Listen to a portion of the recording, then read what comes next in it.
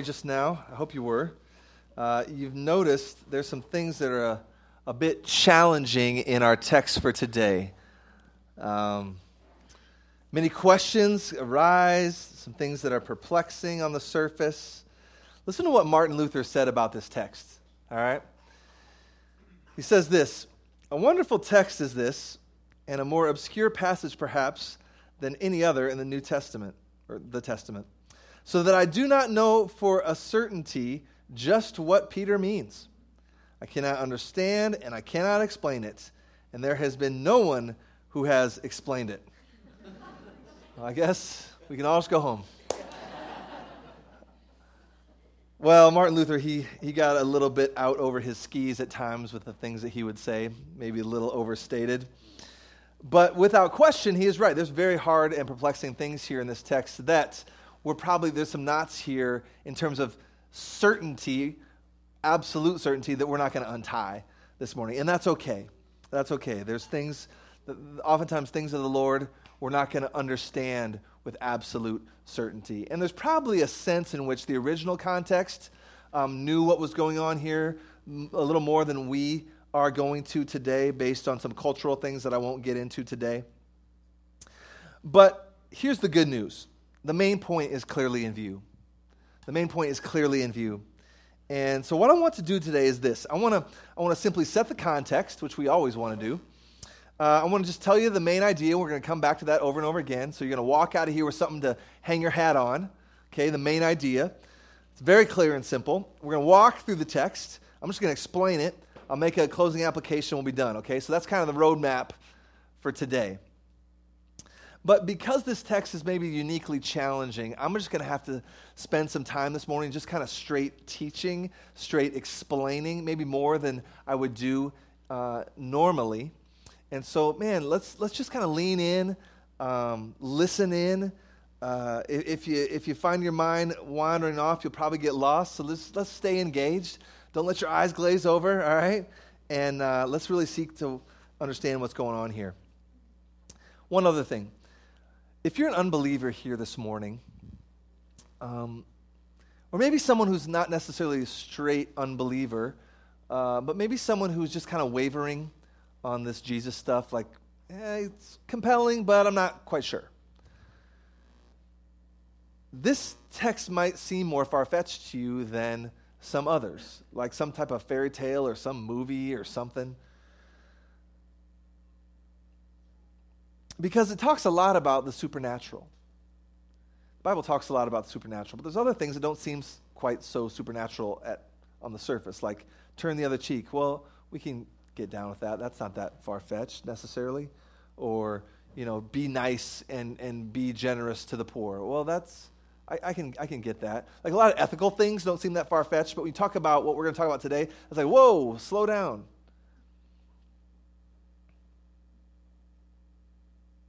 But the Bible talks a lot about the supernatural. And if the supernatural is really real, and Christians believe that it is unapologetically, and we have for 2,000 years, first and foremost because of the historical fact of the resurrection of Jesus from the dead, if the supernatural is really real, then this text isn't that far-fetched. So if you're open to it, and if you're open to the fact that maybe I don't have it all figured out, if I truly am open-minded, maybe suspend for just a moment this belief that natural, tangible, physical, scientifically proven things are all there is in the world. Maybe just suspend that for a moment and just see what God does to your heart. Let's just see what happens, okay? So, again, we're in 1 Peter chapter 3, and I want to back up and just reference verse 17, because that's the context. He's flowing from verse 17 into what we're going to talk about today. All right, so let's keep that in mind. This text is not in isolation. It's coming on the heels of verse 17, which we talked about last week. If you missed it last week, check out the podcast. So verse 17 says this, chapter 3, 1 Peter. "For it is better to suffer for doing good, if that should be God's will, than for doing evil." So Peter's saying to the original audience back then, us today, that sometimes we're going to suffer. See it there in verse 17? Even for doing good. And that's better than suffering for doing evil. And that's pretty clear, easy to understand, right? But he's saying here that if you suffer for doing good, oftentimes this shows that you're on the right path. Well, how could that be? Because if I'm suffering for doing good, that doesn't feel very good. And in the moment, it doesn't feel like the right path at all. But Peter's saying, remember, it is. Why? And when he talks about suffering for doing good, he means being faithful to your Christian witness in a culture that doesn't like that necessarily. So if you suffer for doing good, this might mean that you're on the right path. Why? Because, check it out, Jesus had the exact same experience. So you're in good company. Jesus had the exact same experience. You're in good company. Why? He did the most good that the world has ever seen, and they killed him for it. So if you're staying faithful to the call to be a witness among neighbors and nations to the truth of what Jesus has done in space, time, and history, and you're persecuted or you're suffering for that, Christ knows what that's like too. He has gone before you. And he's with you. And check it out. It all worked out for him in the end. It all worked out for him in the end. He didn't stay in the grave. And that's Peter's point this morning. That's the overarching point. It's this. Jesus too knows what it's like to suffer for doing God's will. And he was victorious. So take heart. You'll be victorious too as you trust and treasure him. Let me say that again. Jesus too knows what it's like to suffer for doing God's will. And he was victorious. So take heart. You too will be victorious as you trust and treasure him. Now, Peter's talking about a context of suffering, a persecution. People don't like this Christian witness. People don't like the Christian faith. And they put pressure on. Pressure sometimes can cause us to feel really nervous, anxious, wondering, like, what's this all about that I'm believing again? It can cause us to doubt. Now, in terms of suffering for our faith, in a room this large, there's probably going to be a diversity of experiences, right? Few of us are facing martyrdom or probably even know someone who has faced martyrdom. We would say martyrdom might be the height, like laying down your life for Jesus might be the height of Christian persecution. And a few of us can relate to that. Our ancient audience could probably relate to that. But here's the thing to keep in mind. That still happens in our world today. It still does. Some of you know Maged and Jackie. They're somewhat new to our church, but they're Egyptian. And on Slack, which is our online communication network for people here at the Vine, if you're not on Slack, get on Slack, just so we can stay together as a community. Maged put on our Slack communication network just the dire situation of Christians in northern Egypt right now, today. And if you read that article, and if you haven't, I'd encourage you to, you'll see that in the past 4 years, since 2013, 30 different Christians alone in this little part of northern Egypt have laid down their lives for being Christians. That's today. That's right now. That's our time and space.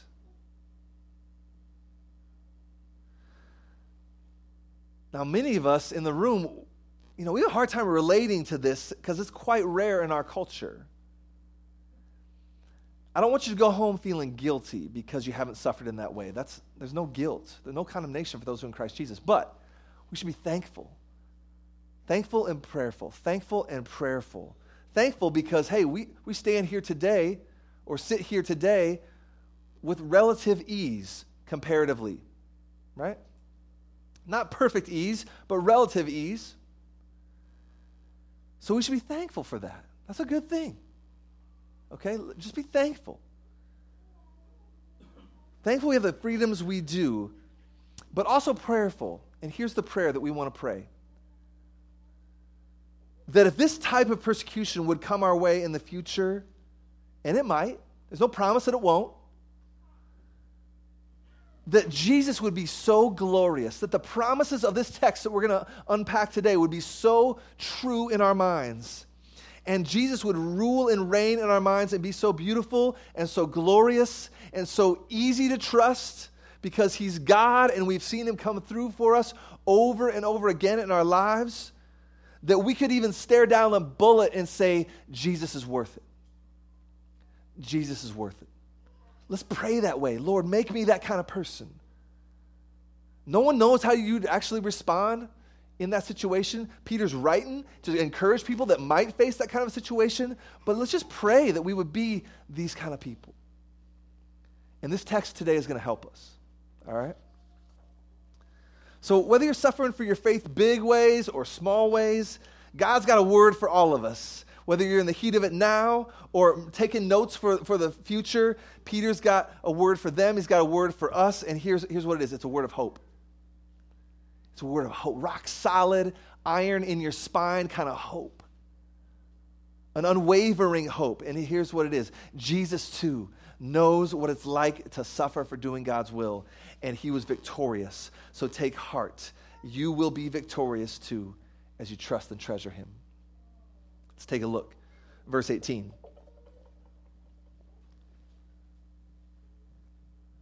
Let's go back to 17 and you'll see the connection. Verse 17. For it is better to suffer for doing good if that should be God's will. Sometimes it is God's will to suffer for doing good than for doing evil. Well, why? Well, here's why. Because, or for, Christ also suffered. So look to Jesus. Christ also suffered once for sins, the righteous for the unrighteous, that he might bring us to God, being put to death in the flesh, but being made alive in the spirit. Let's stop right there. So what is this? He's like, it's better to suffer for doing good than for doing evil. Why? Because it's like Jesus. For Christ also suffered. See that? And he just launches into a short summary of the gospel, right? What's the gospel say? Christ suffered for us because we were unrighteous. We couldn't save ourselves. We were knee deep, neck deep in sin. But Jesus was perfectly righteous, and he never sinned. And so here's the deal. This righteous unrighteousness thing is really, really important for you to understand the gospel. Only a perfectly righteous substitute could pay for the sins of those who are grossly imperfect, grossly unrighteous. You couldn't just have anybody lay down their life and pay for sin. It had to be someone who was what? Perfectly righteous. Never sinned. Why? Well, it's kind of like this. It'd be like trying to pay off someone's debt without having any money. That doesn't make any sense, right? I'm going to pay off your debt. Oh, how? Well, I don't know because I don't have any money. Well, how are you going to pay off my debt? You can't pay for someone's debt without actually having money. You can't give someone the gift of being raised out of poverty without actually having something to give them. And here's the analogy. Jesus is the only one that has ultimate true wealth. No one else has true wealth. Biblically speaking, any sin at all shows that you're completely spiritually bankrupt. All right? Spiritually poor, but spiritually unrighteous. But God brings us, because Jesus can bring us to God, like it says here, because he doesn't have any money problems. All right? He's perfectly righteous. His righteousness is like him having a bank account of $1 billion. And he's got a checkbook, and he's willing to write that check for all who are willing to come. All who are willing to come and say, I recognize I'm spiritually bankrupt. And I got no checks. I got nothing in my account. I need you to come and write me this check. Are you willing? And Jesus says, yeah, if you're willing to come, I'm willing to write that check. Because he's the only billionaire the world's ever seen. Perfectly righteous, like it says in the text. Never sinned. Had Jesus sinned, he'd be dirt poor like the rest of us. But he never sinned. And so he can write the check. He was perfect. He can uniquely pay our debts. And he pays our debt, so now we can face the ultimate judge of debts, the ultimate banker, if you'll endure the metaphor. He can, what does it say? Bring us to God. And so Jesus took our debt of unrighteousness and paid the penalty of our unrighteousness, so serious that it wasn't just like bankruptcy like we have in our day and age, where bankruptcy, yeah, you got some consequences, but it's not the death penalty. The consequence of spiritual bankruptcy in the context of history here, in the context of the gospel, is death. And Jesus said, it's not just like I'm willing to write a simple check and hand it to you. No, this check is the check of my own body, given for you, for the forgiveness of sins. And he was willing to pay because of his great love for all who are willing to come and say, I need it, Lord, I need it. So that's just Peter describing the gospel here, but he doesn't finish right there. He says, but check it out. This death couldn't hold him down.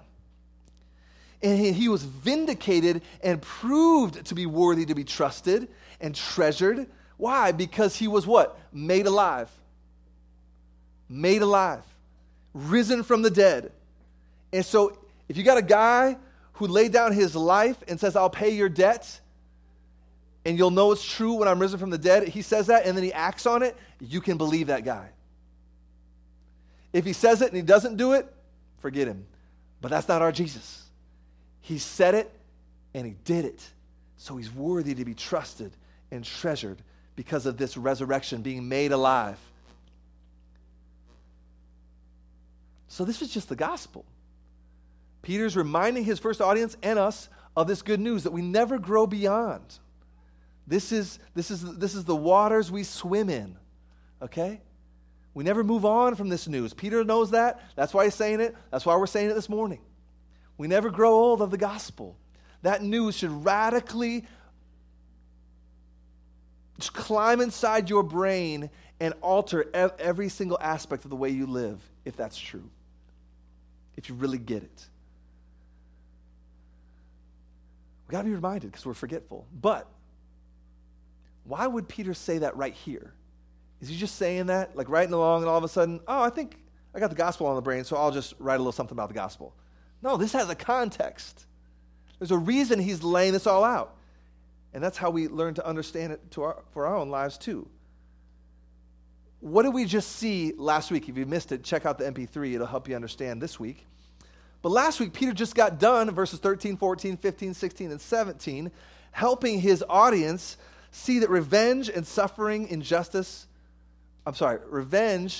light of the suffering of injustice that you experience, revenge is never a good deal. Revenge is never the option for Christians. Because we got to treat people with gentleness and respect, and that shows that we're different, and when we show that we're different, we're going to have something to say, and some people, based on what we say, are going to come to believe. But not pursuing revenge, that's hard. But Peter's saying, remember, Jesus knows this. Jesus knows this. He knows how hard that is. He's our leader. He's gone before us. We follow him. He goes before us, and take heart. He knows what it's like to suffer injustice. But at the heart of the gospel is being made alive, and that's the victory. Jesus risen from the dead. It didn't come right away, but it comes in time. So we got to be patient. There's always a resurrection after the death for the Christian. Take heart. Take heart, church in Asia Minor. Take heart, church in ancient, what is modern-day Turkey. The resurrection is coming. You're feeling pressure. You're feeling persecution. You're thinking maybe I could lay down my life, or maybe I'm just going to lose some possessions. Maybe my friends and family are going to ditch me. Take heart. There's a resurrection coming. There's a resurrection coming. It came for Jesus. It's going to come for you too. So that's why he lays out the gospel. Right? It's a huge encouragement in light of the context.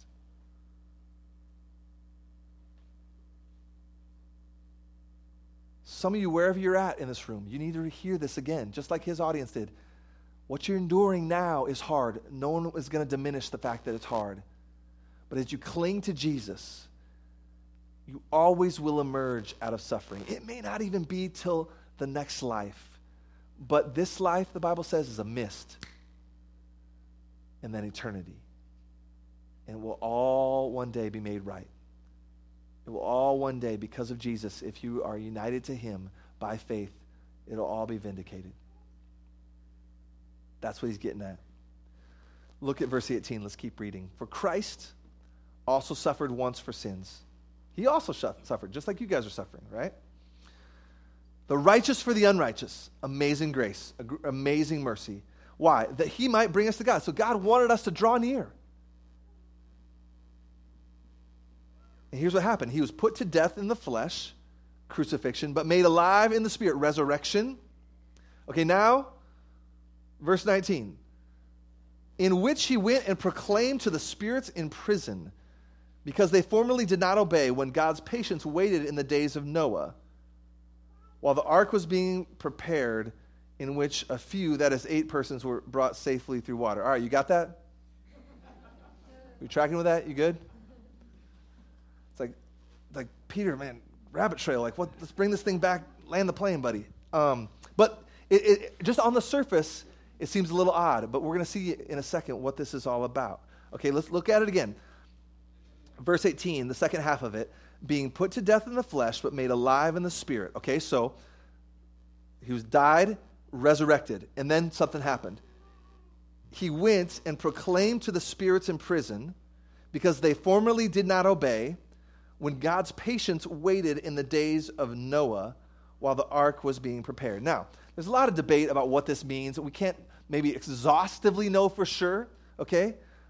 Like Martin Luther said, this is a little odd, a little confusing, but we're going to dive in here, and I'm going to give it my best guess. So in what sense did Jesus proclaim to spirits in prison? Like, who are these spirits? What prison? Here's what I think it means. So look at the end of 18. The context is he just got done talking about crucifixion and then resurrection. So after Jesus was resurrected, Peter just got done talking about it, Jesus went and declared to evil spirits that opposed him that he was victorious. Because that's what this whole section is about. The victory of Jesus. We'll see that at the end. And the victory of Jesus that we join in. Jesus went and declared this true victory to powers of darkness that opposed him. Now, again, there's much here we don't understand. But it says that these spirits, and keep in mind that small s, not capital S, and plural, spirits, often almost always in the Bible refers to dark spirits, evil spirits, opposition to God type spirits. Now, these evil spirits, it says, were in prison in some sense. In the prison of God's judgment. Now, we don't totally know where this is or what it means or how it works, but in Peter's second letter, just a few verses away from this, if you keep turning the page of your Bible, Peter gives us a window, and it says this in 2 Peter chapter 2. God did not spare angels when they sinned, but cast them into hell and committed them to chains of gloomy darkness to be kept until the judgment. Now, jump back to our text.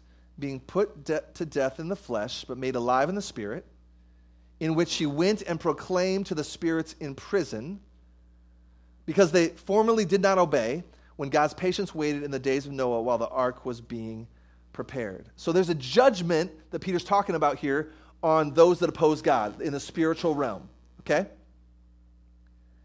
And then he brings in this Noah piece. Okay, so what's that got to do with it? Okay? Well, it seems that in the days of Noah, if you remember back to Genesis chapter 6, the creation was at its height of wickedness. And there was spiritual things going on. It sounds like there was spiritual influence on these people that was somewhat unique at the time. And these spirits had a ton of influence on the affairs of humans. But what does the text say? It says God was patient. See there, when God's patience waited in the days of Noah. But there's a time when his patience kind of ran out. So much so that he brought judgment on these evil spirits, like we saw in 2 Peter.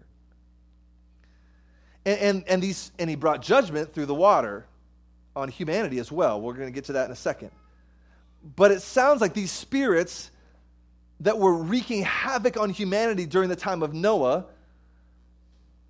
have been put in the prison of God's judgment for a long time. And after his resurrection, Jesus came and reminded them that the victory is clearly seen. The victory is clearly finished in the resurrection. It's a done deal. And so Peter's saying now, since we're on the topic of Noah, listen to this. He went and proclaimed to the spirits in prison. So post-resurrection, kind of like spirits, I'm the man. I'm the guy. It's proven in the resurrection.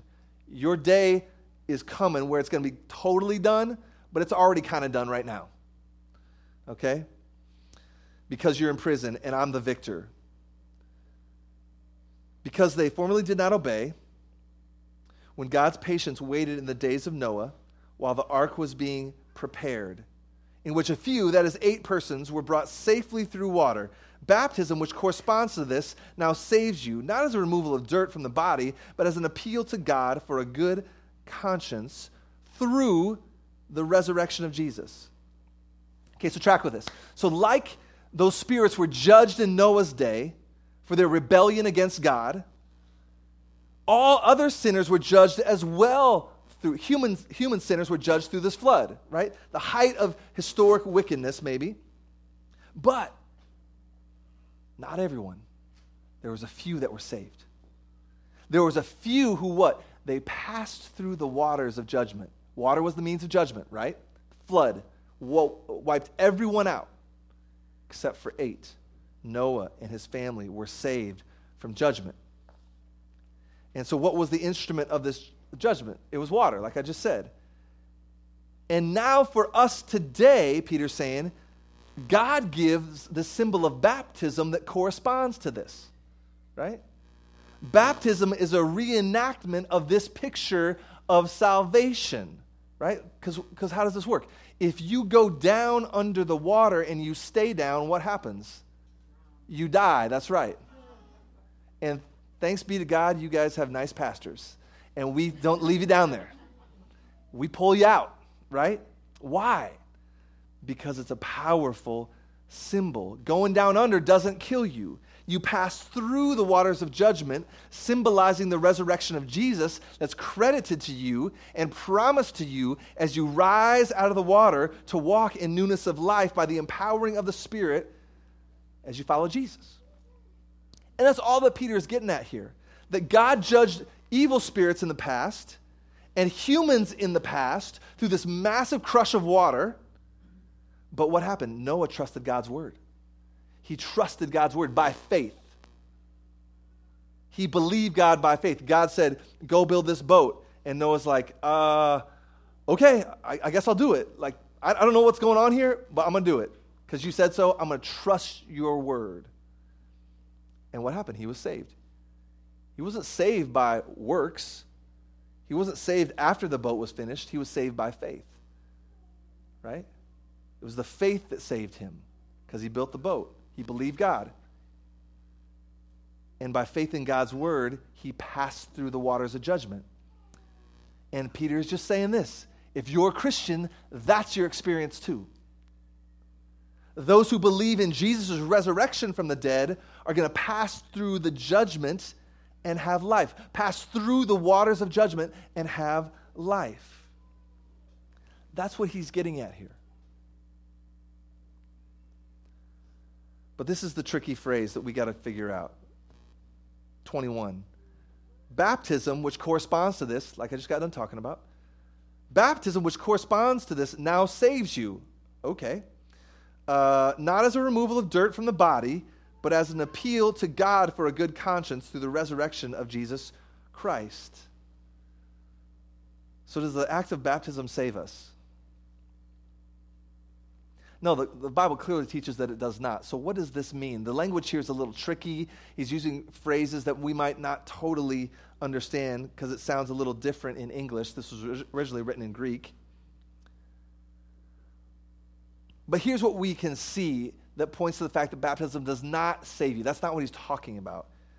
It says it's when Peter says this, not as a removal of dirt from the body. Okay, baptism, which corresponds to this, now saves you. But keep in mind, guys, not as a removal of dirt from the body, like having dirt on your body and having water just kind of wash over it and remove that dirt. Having water physically pass over your skin doesn't magically make a person saved. It's not like some mechanistic thing like that. The physical act itself doesn't have power. But here's the power. What does it say? The appeal. But as an appeal to God. The appeal. It's all about the appeal. Calling out to God for a good conscience, meaning, Lord, I know I'm a sinner, and that's a problem, and I want that to be solved. Calling out to God to save you because you believe the resurrection. That's what saves you. Casting yourself upon Jesus. Calling out to Jesus and saying, like a blind beggar, I need you, Jesus. Will you save me? And he says, yes, I'm willing to save all that are willing to come. So track with this now. Noah believed God, cast himself upon God's word by faith, and it saved him by God allowing him to pass through the waters of judgment. Those who believe God are saved as well and pass through the waters of judgment, and this is symbolized in baptism. So judgment's not the final word for those who believe and trust in the victory of Jesus that he displayed in his resurrection. That's the point here.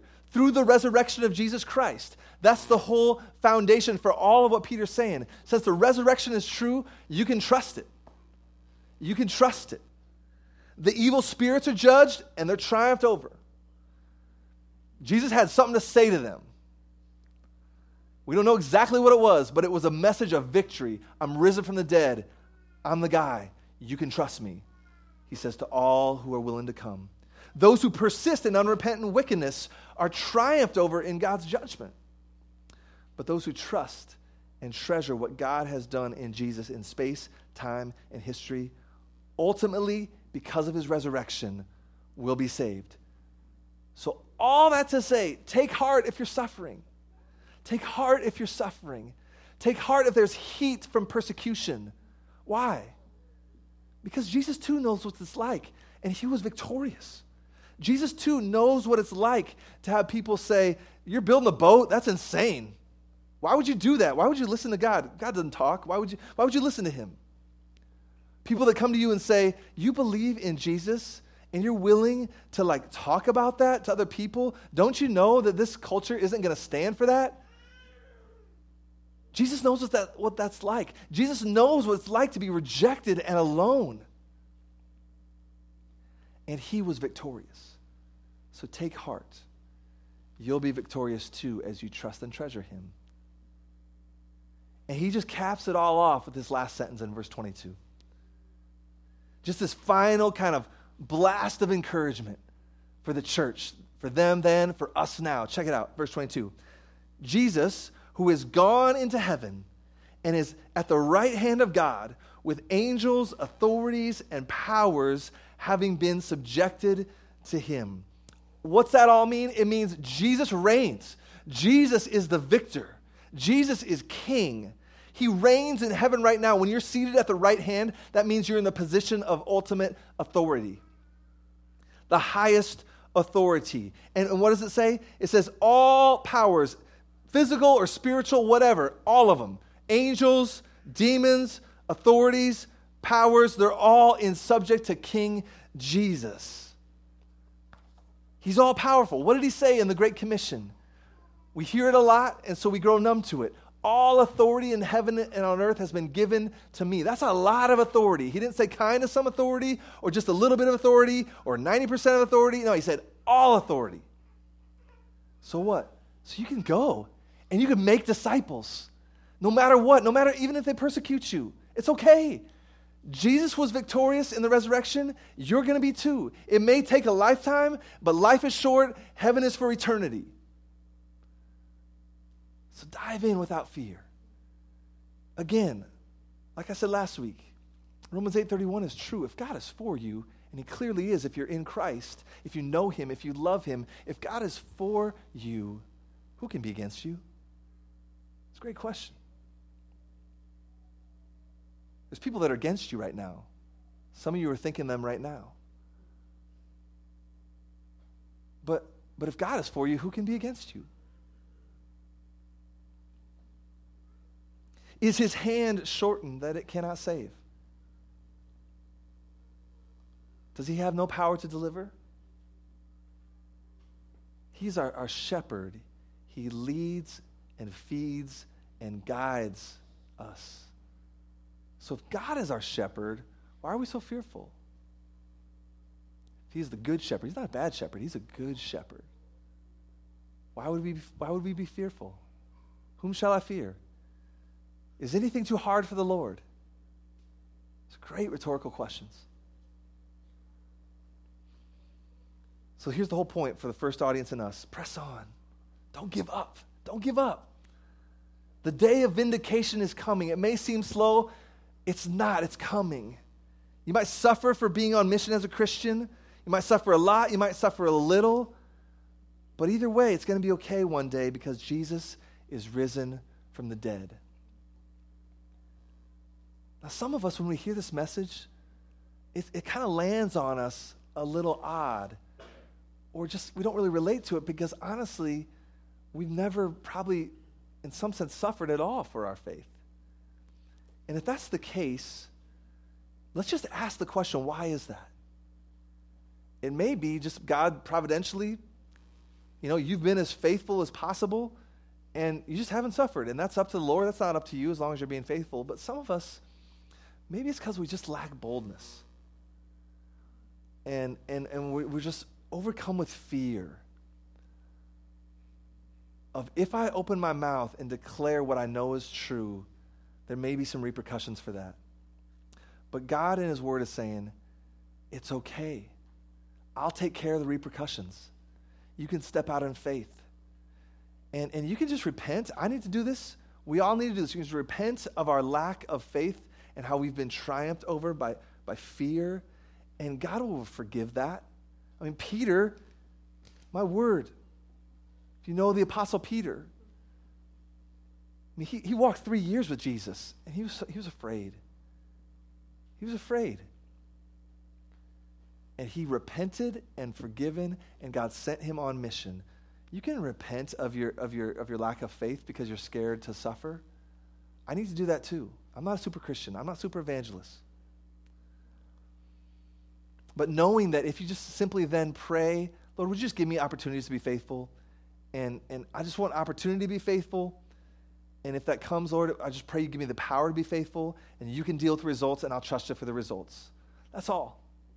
That's all. Remember, press on. Our labor's not in vain. You might look like a fool today, and that's okay. Because dying a death on a Roman cross was the height of foolishness for Jesus. But what happened? He was vindicated. So don't give up. Press on. God is worthy to be trusted. You'll be vindicated too one day. The word is worthy to be trusted. So we do this together. We do this together. If we're actually on mission, we're going to have to do this together. Church can't just be some event that we show up to, sleep in or not, whatever. No, church is a place where, man, I got to have you around me because I'm dealing with some stuff, right? I'm faithfully on mission, and my neighbor, ostracizing me now. Will you help me? Would you pray for me? I don't know what to say, and it's awkward, or my boss, he just thinks I'm nuts, and he doesn't talk to me, or my coworkers, or whatever it may be, small or little. Man, we got to do this together. That's church. Church is not an event. It's our identity. We need one another. And church gets really beautiful as we get on mission together and support one another, pray for one another. It's going to look like a first century church that even the Roman Empire couldn't slow down. You with me? Jesus, too, knows what it's like to suffer for doing God's will. And he was victorious, so take heart. You'll be victorious too as you trust and treasure him. Let's pray. Lord, may the truth of this word come alive in our lives by the power of your Spirit. And only with your help is that possible. We know this, we confess this. In Jesus' name, amen.